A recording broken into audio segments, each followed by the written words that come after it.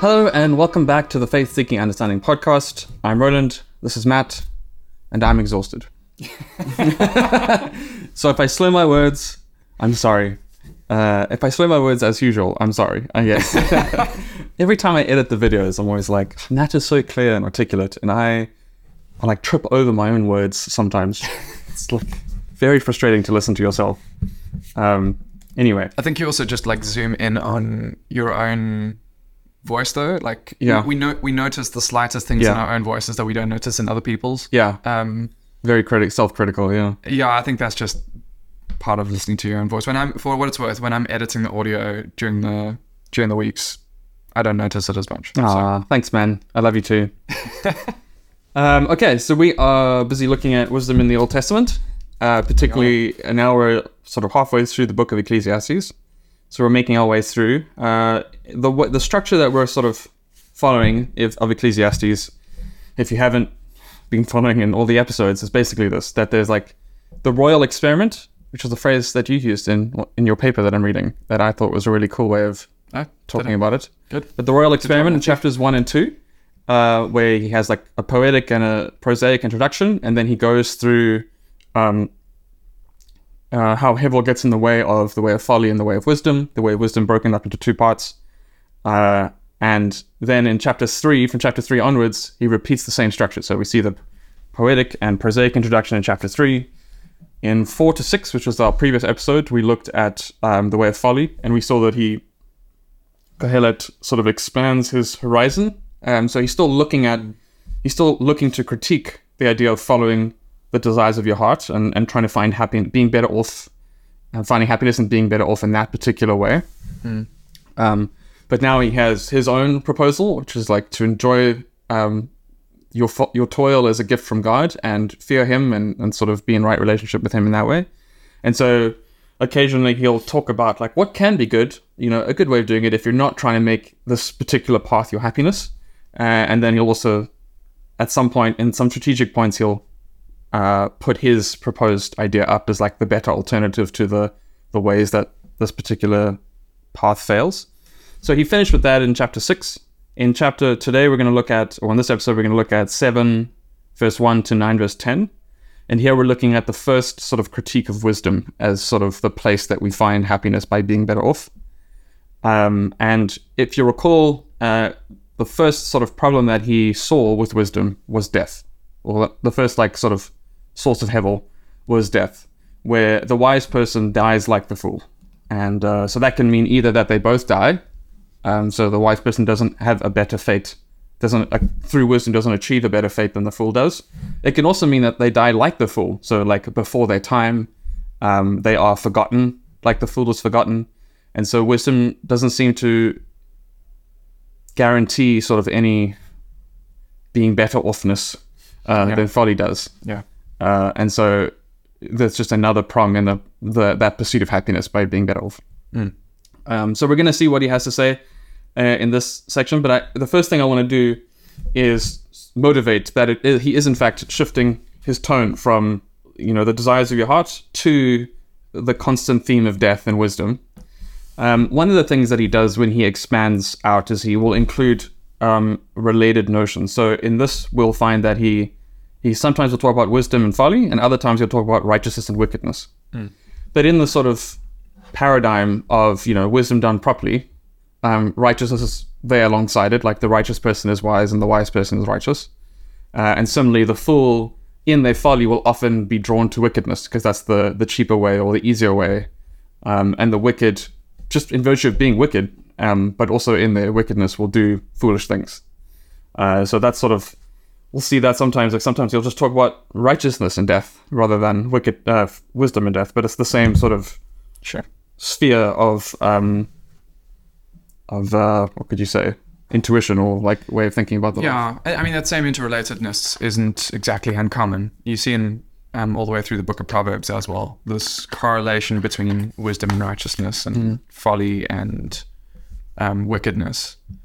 And not as a hard and fast, not as a one means the other, or that one is necessarily interpreted in terms of the other,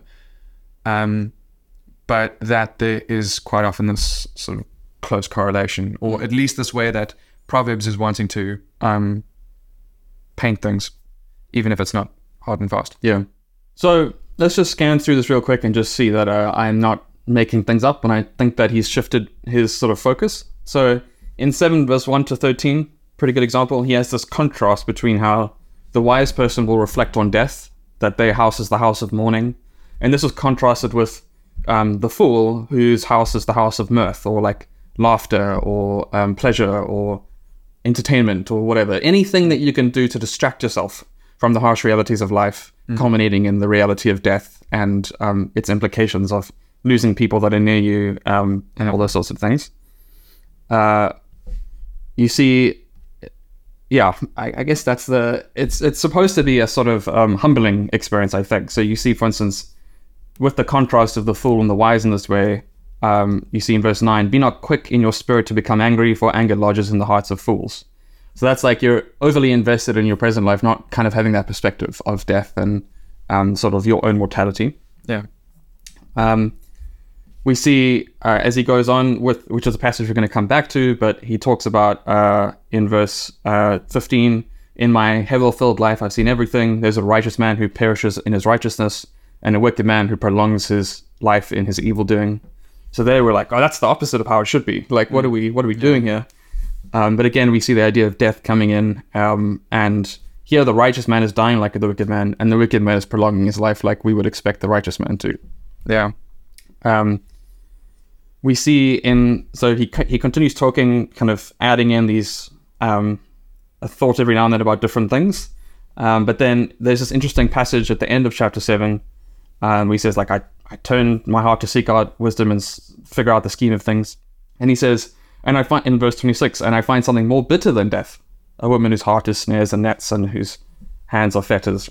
So there we see, he's like, he still has death on his mind, even though he's talking about this other thing. He's like, this you could be sort of estranged from the good life, even prior to your death. And that sort of idea is coming out there. Then in chapter 8, he talks about the king and the wise and how they relate to each other, and that's quite an interesting thing to try and piece together what exactly he's trying to get at. But we can see there that, like, if anything, the king is the person who has control over the life of another person, right? And so we see in verse 8, he says, a man has no power to retain his spirit or power over the day of death, so he still has that in mind. And then verse 9, all this I observed while applying my heart to all that is done under the sun, when man had power over man to his hurt, right? So that you can think there of, I mean, if you're thinking about this in terms of death, you can think there of David and Bathsheba, where David sends Bathsheba's husband to the front lines to die. You know, it's like the king has that kind of power over another person to the second person's hurt, right? Yeah. Then again, theme of death continues, right? Verse 10, then I saw the wicked buried, right? So they're still dead, although he reflects on what life was like before, when they would go in and out of the city and people would praise them as if they were good. What verse is that? Verse 10. Okay, cool. Is there a difference in Hebrew and English again? No, there's a different translation? There's a text critical issue where... we can come back to it. Let's come back to it. Yeah, okay. At least in verse 13... It might not actually be that important, so we can come back to it if it comes up. At least in verse 13, we have a similar idea where it will not be well with the wicked, neither will he prolong his days like a shadow, because he does not fear before God. So we have the same idea of, like, somehow, I don't know how this is going to work out, but it's not going to work out that the wicked gets what the righteous deserve and prolong his days beyond the day of his death. Yeah, I think we definitely want to come back to that. Okay, cool. And then I'll skip over the rest of chapter 8. I can't remember exactly what he talks about there, but it's more or less fine. And then chapter 9, verse 1 to 10, he comes back. He just says again, you know, I laid all my heart how the righteous and the wise and their deeds are in the hand of God. They don't know what's going to happen. He says also in verse 3, also the hearts of the children of men are full of evil, and madness is in their hearts while they live, and after that they go to the dead. Fine. But he who's still alive has hope. You know, he can still, now he's going to bring in his perspective. It's like, well, while you're still alive, you can still take pleasure in the gift of God, you can still fear God and live with him, and that's good. Yeah. And then he says, for a living dog is better than a dead lion. Yeah. Right? Just looking at that. Yeah. And he's like, make the most of life while you're here, because you're going to, in verse verse 7 to 10, he's like, you make the most of what you've done here. You know, God has really given you things to do and take pleasure in. And then he ends with whatever your hand finds to do it with your might, like do it to your best, you know. For there is no work or thought or knowledge or wisdom in Sheol, that is the grave, to which you are going. Right. So that idea of finality, that don't try and prolong your life necessarily. Don't try and like leave a legacy or anything like that. Don't try and prepare yourself for life after the grave. It's like, use wisdom. He has lots of nice things to say about wisdom in this section, but like, recognize that it has a place, and it's to live well in your time, as where you receive your work or your toil as a gift from God, and fearfully and take pleasure in it. And then he switches over. So in verse 11, he switches over to what I think is the next sort of critique of wisdom, which is incongruity that we looked at, where he goes, again, I saw under the sun, the race is not to the swift, nor the battle to the strong, nor the bread to the wise. This is sort of connected to that idea in chapter 2, where he says, you know, a person can work really hard and gain a lot of stuff and then give it over to the fool. Yeah. It's like the fool gets what the wise deserves. And right. So we'll start looking at that next episode. Cool. Okay. So I think out of this whole section, the hardest bit, or the most like troubling bit, where people start to get really hung up on, like, wait, is this guy actually a Christian, or like a like a God-fearing person? Yeah. Is in 7 verse 15 to 18. So let me just read that out, and then we can talk about it. So, in my hevel-filled life, I've seen everything. There's a righteous man who perishes in his righteousness, and there's a wicked man who prolongs his life in his evil doing. Be not overly righteous, and do not make yourself too wise. Why should you destroy yourself? Be not overly wicked, neither a fool. Why should you die before your time? It is good that you should take hold of this, and from that withhold not your hand. For the one who fears God shall come out from both of them. So even the very idea of sounding overly righteous or over wise sounds suspect at best, right? It's like, surely... How can you be too wise? Yeah, it's like saying, can I fear God too much? Like, is there something wrong there? Although in the way that he's talking about it, he seems to think that fearing God is the solution to being over wise on the one hand and over foolish on the other hand. Which is interesting, given the close relationship between wisdom and the fear of the Lord. Right. We saw in Proverbs, like, fear of the Lord is the first fruits of wisdom. And it's like, okay, so he must be using wisdom and righteousness in a different way. But before we get there, do you have any translation notes that you want to share?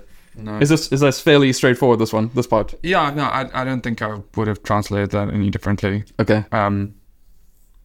For viewers or listeners, I spent quite a bit of time working through this and actually working on my own translation of this. So it's not like I have this wizard of the Hebrew looking at it and being like, yeah, I think you could have done that different. We're just, as he's reading, I'm reading my own translation that I prepared ahead of time, and we're just, if there are any differences, then we can talk about it. But as it turns out, there aren't. Okay, cool. So now the question is like, well, how do we make sense of this? Because, I mean, at first it just sounds like, oh, he sounds heretical. Okay, but we can put that to one side because he's clearly using his words in a way that's different to what we could say is their normal usage. Because he thinks that fear of God prevents us from being overly righteous and overly wise. So the word overly, that gets translated overly, there is doing some work there that is like affecting how he's thinking about it. How have you thought about this? What I've sort of thought and what I've come across is that there's this doctrine of the mean that's going on here. Okay. So that's sort of tapping into Aristotle's idea that the best course of action is that which is between two extremes, where you can either be so to take bravery, I think, is one of his stock examples. You can be foolhardy, where you just sort of go at it whatever the danger, or you can be timid, which is that you won't go near any danger. And actually, both of those are problematic. Both of those will lead you into more than a spot of trouble. And bravery is the mean that stands between them, that you are ready to face up to danger where appropriate, and only to the degree that it's appropriate. And so there seems to be a sort of, that seems to be what is going on here. It still sounds very odd to say that, well, don't be too righteous, but usually the way that seems to be explained is in a sort of utilitarian way. Okay. That you don't want to shoot yourself in the foot by being a goody two shoes. Okay. You can go out of your way to the point where it actually hurts you. You can also just be a horrible person, and that could also just not, don't do that either.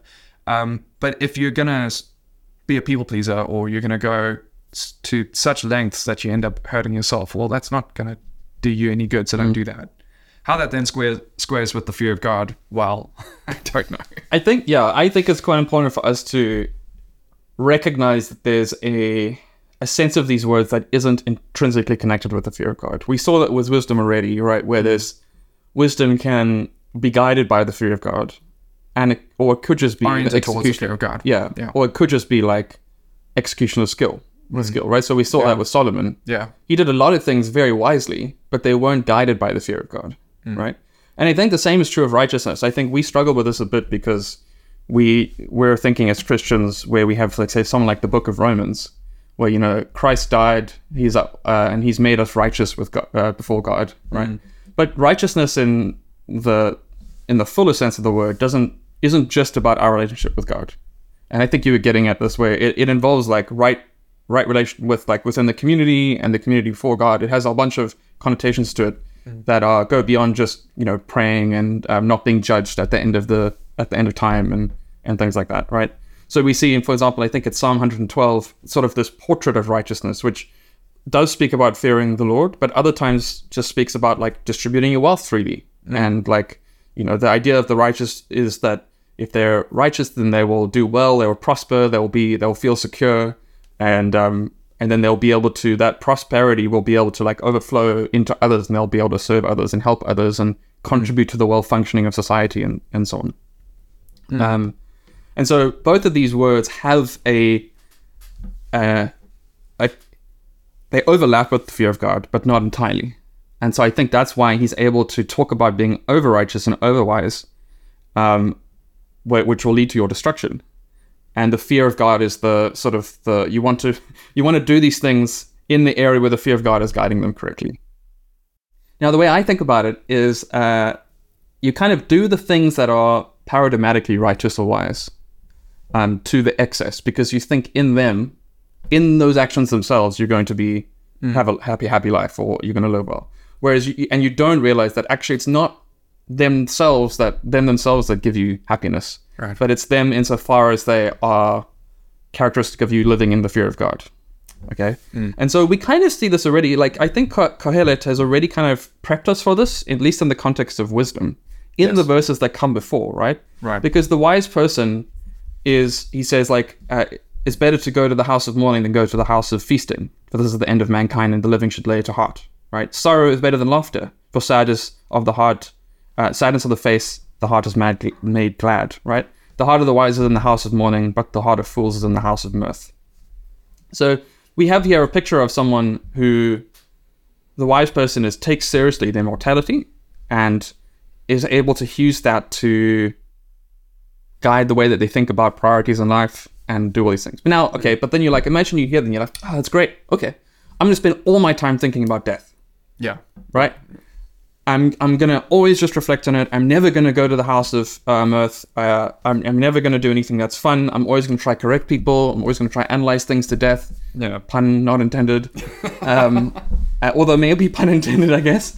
And all these sorts of things. That would be a case where I think it's you being overwise. Like you're kind of doing the hard stuff to the nth degree because you think somehow in that you're going to find some kind of redemption or happiness or whatever. Whereas all you're really doing is not like preventing yourself from enjoying the things that are good in life. Yeah, you're running yourself into the ground. You're destroying yourself, as he says in the verse where he warns about this in verse 16, right? Yeah. Why should you destroy yourself? Yeah.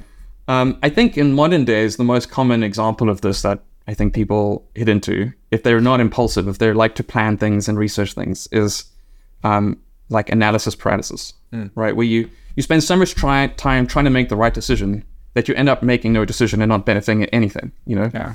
And at a certain point, like, it's just like the benefits of analysis outweigh the detriment of not making a decision at all. Yeah. But it's like that.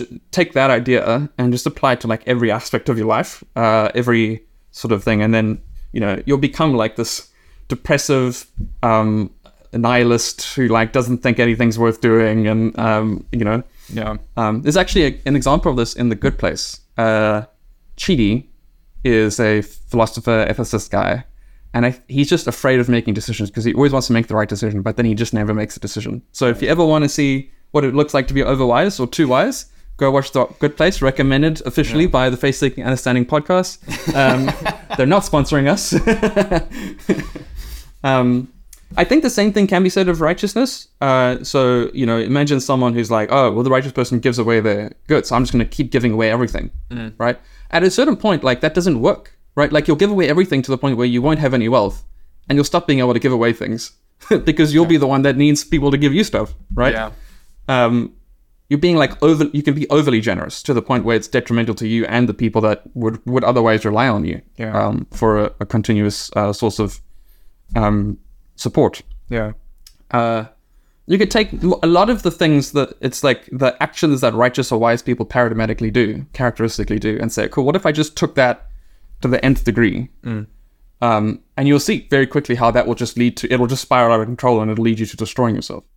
To be fair, he does say, be not overly wicked in verse 17. That doesn't, I wouldn't say that means you should be a little bit wicked. I think he's just kind of going for there's like a symmetry in the language there. Sure. And then it's interesting because the thing that he pulls out there, why should you die before your time? That's sort of the characteristic consequence of being wicked or being a fool, right? Is that you die before your time. Yeah. I think these days we don't really appreciate, but in the Old Testament, everyone goes to the same place. They go to Sheol, regardless of how righteous they were or not, right? The only difference then is not where you go, like heaven or hell, like we think today, but more about like, when do you go? Do you die as a young man, or do you die in your ripe old age when when you sort of lived a full life? And that's why he'll say something like, do not die before your time, like die before you should die. Yeah. Cool. Yeah. So that's that part. I don't think it's kind of not as controversial, I think, when you think of it like that, as it might initially sound. It does sound pretty shocking, but I guess that's part of Kohelet's strategy. It's his style. Yeah, is to say things shocking so that you'll sit up and be like, wait a minute, what did you just say? Yeah. Like, no, he doesn't want the people in his pews to be sitting there being like, yeah, whatever, I've heard this before, kind of thing. Yeah. Does sort of go for the shock factor. Let's talk about this bit that you want to talk about in chapter 8. So verse 10 to verse 13. So mine says, then I saw the wicked buried. They used to go in and out of the holy place and were praised in the city where they had done such things. This also is Hevel. Because the sentence against an evil deed is not executed speedily, the heart of the children of man is fully set to do evil. Though a sinner does evil 100 times and prolongs his life, yet I know that it will be well with those who fear God, because they fear before him. But it will not be well with the wicked. Neither will he prolong his days like a shadow, because he does not fear before God. So, with that translation, it aligns quite well with the realization we saw at the second half of chapter 3, where he says, because there's a time for everything, there's going to be a time for every deed. Right. And they will find judgment. We don't know how this is going to work. We don't know how exactly. Yeah. But we know that, like, even though they might appear to do well in the present day because of circumstances outside of our control, ultimately they will meet the end that they do deserve. So we can take solace in the fact that that judgment will be meted out and that God will do right on. Yeah. So he sort of, it's a defeater for the person who's like, look, the wicked people prosper. And he's like, so we should be wicked. And he's like, no, don't do that. Like, it's not going to go well. Right. Yeah. And I mean, there does seem to be elsewhere in Ecclesiastes this sort of handover to God that, well, ultimately he is in control. We might not know what he's doing now, but we can be sure that he is still sovereign over what's going on. We could translate that with the eventuality that this is something that's going to happen in the future. That this is what will happen for the people who fear God. Okay. The way that those verbs can actually be translated, it doesn't necessarily. I mean, there's some technical details that I don't really want to have to go into between just the difference between the way that Hebrew works as a language and the way that English works as a language. But the bottom line is that one of the things that sort of help with that might do away with the contradiction here is if we just understand this verb not as if we don't take it as something that's going to happen in the future, but something that's indicating intention, which is a viable option. Okay. So instead of, but I know that it will go well for the person who fears God, we could say, I know it should go well for the person who fears God. So he's got this view that, well, I know how things are supposed to work out. If I open my Bible, if I read Deuteronomy, if I see the way that God tends to deal with the righteous, when I look at it through the lens of all my expectations of how the world is supposed to work, this is what's supposed to happen. Instead, I look around me and I see injustice. Instead, I look around and I see that there is the one who does evil 100 times and yet his life is prolonged. So there's this incongruity already that, I mean, he's going to have plenty more to say on in later chapters.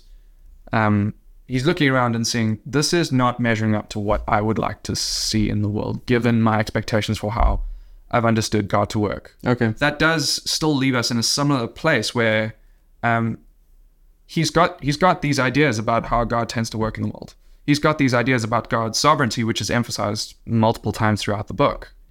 But what he's dealing with here is not what he's expressing here is not the statement of hope that, but don't worry, I know it's going to be okay. Okay. It's well, this isn't exactly gelling right now. So could he still be indicating towards, could you say like he still thinks that there's going to be a time for judgment for everything, he just doesn't know exactly when that will happen? Like it's not necessarily all in the future. Yeah, it could still happen now in a way that we don't understand. Yeah, I don't think we need to rule that out. Okay. I think the fact of the matter is, for the person who has died before their time, they're dead. Yeah. They're gone. It's too late for them. Yeah. For the person who is already raking it in, despite the fact that they're wicked and they don't deserve it, well, the fact of the matter is, it's happening. So it seems too easy an answer to say, but don't worry, Kohelet's got an eternal perspective. That sounds very Christian. And I think while that can still obtain, while I still think that perspective, while I still think we can hold that perspective while reading Ecclesiastes, I just think we need to be ready to acknowledge where Kohelet is actually just being Kohelet. Yeah. And saying things in a jarring way. Right. So on this, like a big wet blanket, just putting it over us and saying, life is not what it should be, is it? And we just have to be like, yeah, you got a point. So how, okay, that's interesting. So then in verse 13, what is it? He's saying, he does not prolong his life because he does not fear God? Or like what, but it saying but it shouldn't go well for the wicked, and he shouldn't lengthen his days like a shadow, because they have no fear of God. Like they have no fear of God. Why should these things happen for them? And yet he's just said a moment ago that, but they do. Okay. That fits in more neatly, at least, with what he says just prior to that, right? Like he said, this is Hevel, and because the sentence against an evil deed is not executed speedily, the heart of the children of man is fully set to do evil. Yeah. Sort of this idea, like because they're not seeing the consequences readily, they're tempted to do the evil that is easier and what they, Yeah. He looks around and he says, this is Hevel. The order that I would expect to see, the covenantal dynamic that people get what they should relative to the fear of God, that has turned out to be elusive. At least in terms of what we have in front of us. Again, I'm not trying to make a heretic out of him. I don't think that he doubts the covenant dynamic, and I certainly don't think he doubts God's sovereignty. But I think he's doing business with what's in front of him. Yeah, Incongruity. being a realist. Yeah, exactly. He's a realist and seeing what's in front of him. He calls that Hevel. Just before that, in chapter 7, he calls something else Hevel, which is actually very similar, where the sword is mightier than the pen. He has all these thoughts about wisdom and the low ceiling of wisdom and how far it can get you, because he says in 7 verse 7, oppression makes a fool of the wise person. And in 7 verse 19, will wisdom prevail for the wise against 10 people with sway over a city? It very much seems like the answer to that is, well, no. Wisdom can get you so far, but if somebody's stronger than you, then... And it ties even further back with the last bit of chapter 6, which actually seems like a bit of a transition period. Yeah. Section. Yeah. A bridge, where he says that no one is able to contend with one who is more powerful than them. Where there are many words, there's a great deal that's elusive, and what advantage is there for humanity? 6 verse 10 there. Yeah. So, I mean, that thread seems to be going all the way through, that the sword sometimes is mightier than the pen, and wisdom is only going to get you so far, and trying to deal with that. Yeah. So he, in this reading, he's more like raising a question and pointing out like another source of heaven, really. And I think it does kind of make more sense to me if you recognize that, if you maybe see it that way. I mean, I haven't thought about it like this, so I need to think about it more. But my first impression is, well, this does make more sense, because when he concludes, so in 8 verse 14 to basically 9 verse 10, he doesn't really ever mention judgment as a thing. He's still going back to the, well, while you're alive, make the most of it. Live well, because like when you die, that's it. Like you no longer have these things. Well, you would think, but the same idea of like the hearts of the children of man are full of evil, and madness is in their hearts while they live, and after that they go to the dead. And 9 verse 3. So he still has this this problem in his mind, and yet he doesn't then, in his concluding thoughts, go back to the like, but there's going to be a judgment, so it's going to be okay in the end. Yeah, that would seem a very easy Yeah. answer. Yeah. I mean, perhaps it is worth saying that sometimes I think as Christians today, we can be a bit too trite about that. Yeah. That we don't reckon with the suffering that's in front of us, or the oppression that's in front of us, and perhaps don't speak out about it but don't worry, there'll be a judgment day where everything will be, the wrongs will be righted, the rights will be wronged, and it sort of gets sidelined or deferred. It's interesting because it makes me think like his point in chapter 3, where he said like there'll be a time for everything. Like he clearly believes that, like that's a implication of this principle that he guides him, but he doesn't really know. That's pretty much all he knows. He doesn't know what shape it's going to take. Yeah. He's like, maybe it'll happen during our lifetime. Maybe it'll happen after death. Don't know what that's going to look like, because we all go to the same place. Like maybe the people that look it like in a good place, they're actually hating themselves inside. Maybe not. Like, I don't know. I just know somewhere in the scheme of things there's going to be a time for everything, but I have no idea how it's going to work itself out. And then part of like speaking to that now is like raising this question where it's like, well, it's not this way of thinking about it. Still don't know what it is, but it's sort of just adding more question marks at the end of that, being like, I don't know exactly how it's going to work out. Yeah. Which is unsettling. I mean, I think that is, Collarhead is very, Collarhead, I said it, Kohelet. You had a very good run. We said in the beginning that you were probably going to say it at some point, and I think this is the first. Okay, yeah. Go me. Kohelet, this is very much his outlook, right? He's like, I'm not going to go further than this. I'll just leave you with this bleak. In essence, I think he's looking around at the world around him and just saying, you see it too, don't you? Yeah, right. Yeah. I don't think there's anything for him to kind of... Like, I don't think he's looking around at a world that's all peachy and saying, let's find things that suck. It's just that one of the real things about life is that there is oppression, that there is injustice, that there are things that go wrong, that and that there are people who wrong that still sometimes get treated as though they were doing everything right. It's just one of those very real things about life. And I mean, I think a lot of his statements are very politically charged. The fact that he has so much to say about the king, and well, you better watch yourself around the king because he's got that power, and your wisdom's only going to get you so far, kid. I mean, we spoke about some of the other things in previous episodes too, with the lines of officials and all that. That in general seems to color my reading of Ecclesiastes. That there's a lot of heavy realism about the book that he seems to like to point out. Yeah. He's like, oh, you got a saw on your arm there. Let me just let me just press that. How sore is it? Could do with a bit of salt, I think. Cool. Well, on that extremely positive note about reality, I think we'll end it there. thanks for joining for this episode. Remember to like and subscribe on all the relevant platforms and give us a rating and whatever on the platforms that I don't understand. And we'll see you in the next one.